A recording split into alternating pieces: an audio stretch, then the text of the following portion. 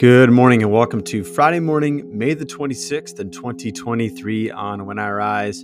Today we come to the end of Year A, the day of Pentecost Sunday, and on the Friday of the week, I'd like to take a look at the gospel passage, which comes to us from this week from the Revised Common Lectionary, and this week of the church's calendar year, and so we find ourselves back in the Gospel of John chapter 20, verses 19 through 23. So let me read that passage, provide a couple points for reflection, and then we'll spend our time praying along the theme that we find there. Thanks for making us part of your morning on When I Rise. Let's allow our souls to rise and meet God together in a time of prayer.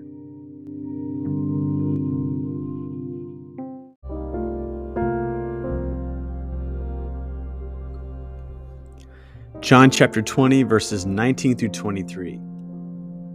It was still the first day of the week. That evening, while the disciples were behind closed doors because they were afraid of the Jewish authorities, Jesus came and stood among them. He said, "Peace be with you."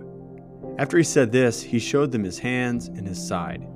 When the disciples saw the Lord, they were filled with joy. Jesus said to them again, "Peace be with you. As the Father sent me, so I'm sending you." Then he breathed on them and said, "Receive the Holy Spirit. If you forgive anyone's sins, they are forgiven.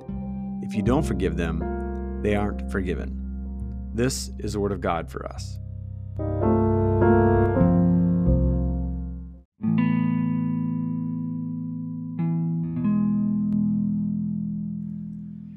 So a couple things to consider here as we look towards the end of John's Gospel, John chapter 20, and the giving of the Holy Spirit and Pentecost Sunday.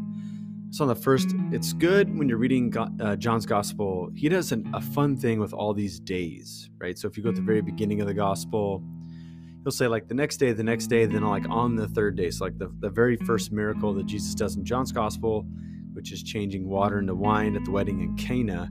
If you actually take the days that are noted early in the Gospel, like it's actually not the third day, but like I think he signifies something by saying this was the third day. Get used to this third day pattern. And so obviously he's feeding forward to Resurrection Sunday. I'm at the end here of the Gospel, verse 19. It says, "It was still the first day of the week," the beginning of a new week, right? Like some of the images that I think that's easily to come to is like, this is the very beginning of something new, like a beginning of a new week.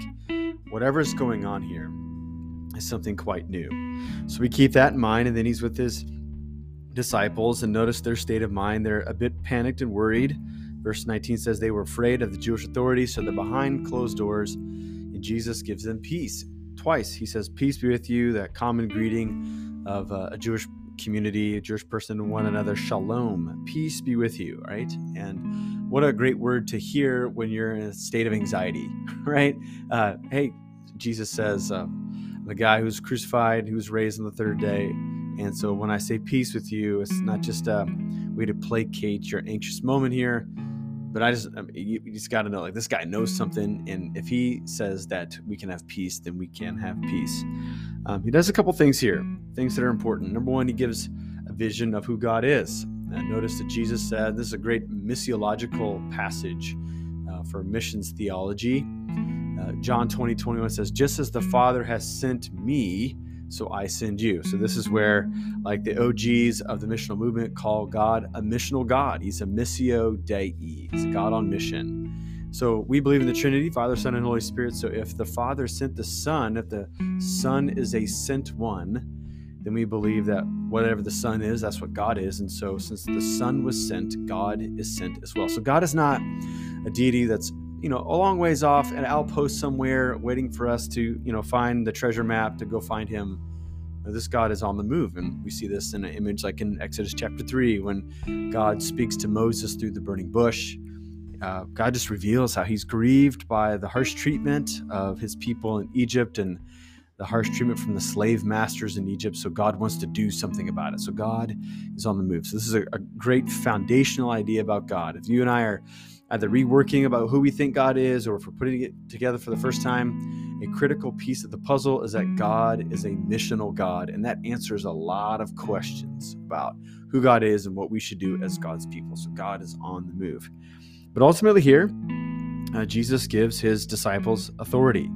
He breathes on them the Holy Spirit, right? So this breath image that we'll see in Acts chapter 2 at Pentecost, The word for spirit, both in Old Testament, New Testament, Hebrew and Greek, is the word for this wind, the mighty wind. We could go to a place like John chapter 7 to see this image and metaphor another time. So the Spirit is breathed upon the disciples, and they receive the Holy Spirit. And you'll notice the chief function of what they should do as Holy Spirit people. They would be in a place where forgiveness of sins would need to be extended. So once again, putting these two things together, God's a missional God. He's sending them out, and he's not sending them to safe places. He's actually sending them out to make communities in such a risky way that forgiving one another's sins would be a critical feature of who they are, right? And so we just got to get this sense where part of who we are is apologizing to one another and accepting one another's apology and embracing the idea of forgiveness. Jesus is ultimately releasing a fresh new economy upon humanity, and that economy would be an economy of grace, where we can reckon with one another, reconcile with one another, and then learn to be a people at peace as we have been stitched back together. I just love the word image that comes together with peace.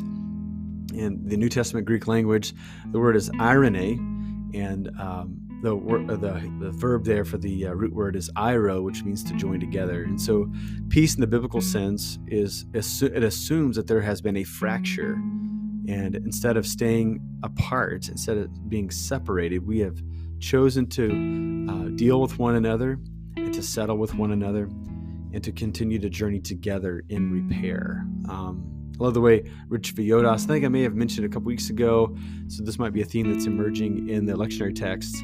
He says, we're healed in community, we're also hurt in community, right? Any hurt that we have has happened in relationship. And any repair, restoration we've done also happens within community. And so I just think that we have to embrace this as a critical piece of what it means to be the church, is that we make mistakes. We'll always continue to make mistakes. We hurt one another. And my hope is that we could be healed in community. Now, we may not be healed in the same community that hurt us, so that's fine. Sometimes we have to have that critical distance in order to begin that long journey of repair and healing. However, I think as you and I are looking at and evaluating whether we're in a life-giving church community or not, I think we have to ask that critical question: do I feel like I'm getting put back together here? And maybe the master's level of that is, and do I feel like my gifts are being used to help repair others? That seems to be at least the original intent of who the church is going to be. It's one where forgiveness is implored and it's extended, and it's felt, it's embraced, it's experienced within our life together. So with those things in mind, let's pray to our God this morning.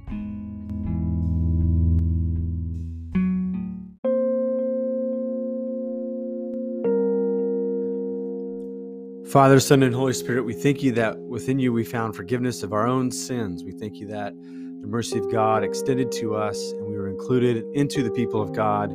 Great has been your faithfulness to us, and great it will remain through the remainder of our days. And so we thank you that we could be in the family of God. Lord, we thank you for this text this morning that gives us a hint of what it means to be the people of God, that we'll be on the move, that we'll be out there, and we'll be in places where hurt and heartache exists. And instead of perpetuating it and retaliating, you call us to be a forgiving and a restoring people. And so as we receive the Holy Spirit this week at Pentecost and internalize what it means to be the people of God on mission with you, I simply pray that you'd help us to know what it means to be a forgiving people, to be willing to extend forgiveness to those who've harmed us, and to be willing to seek forgiveness when we've hurt another person, our brother and sister in Christ in particular. And so, God, we do pray for that economy of grace, that it would spread and that people would find the allure of being within the economy of grace and thrive there and be planted there, so that we can be nourished by your life and that we can be equipped from one end to another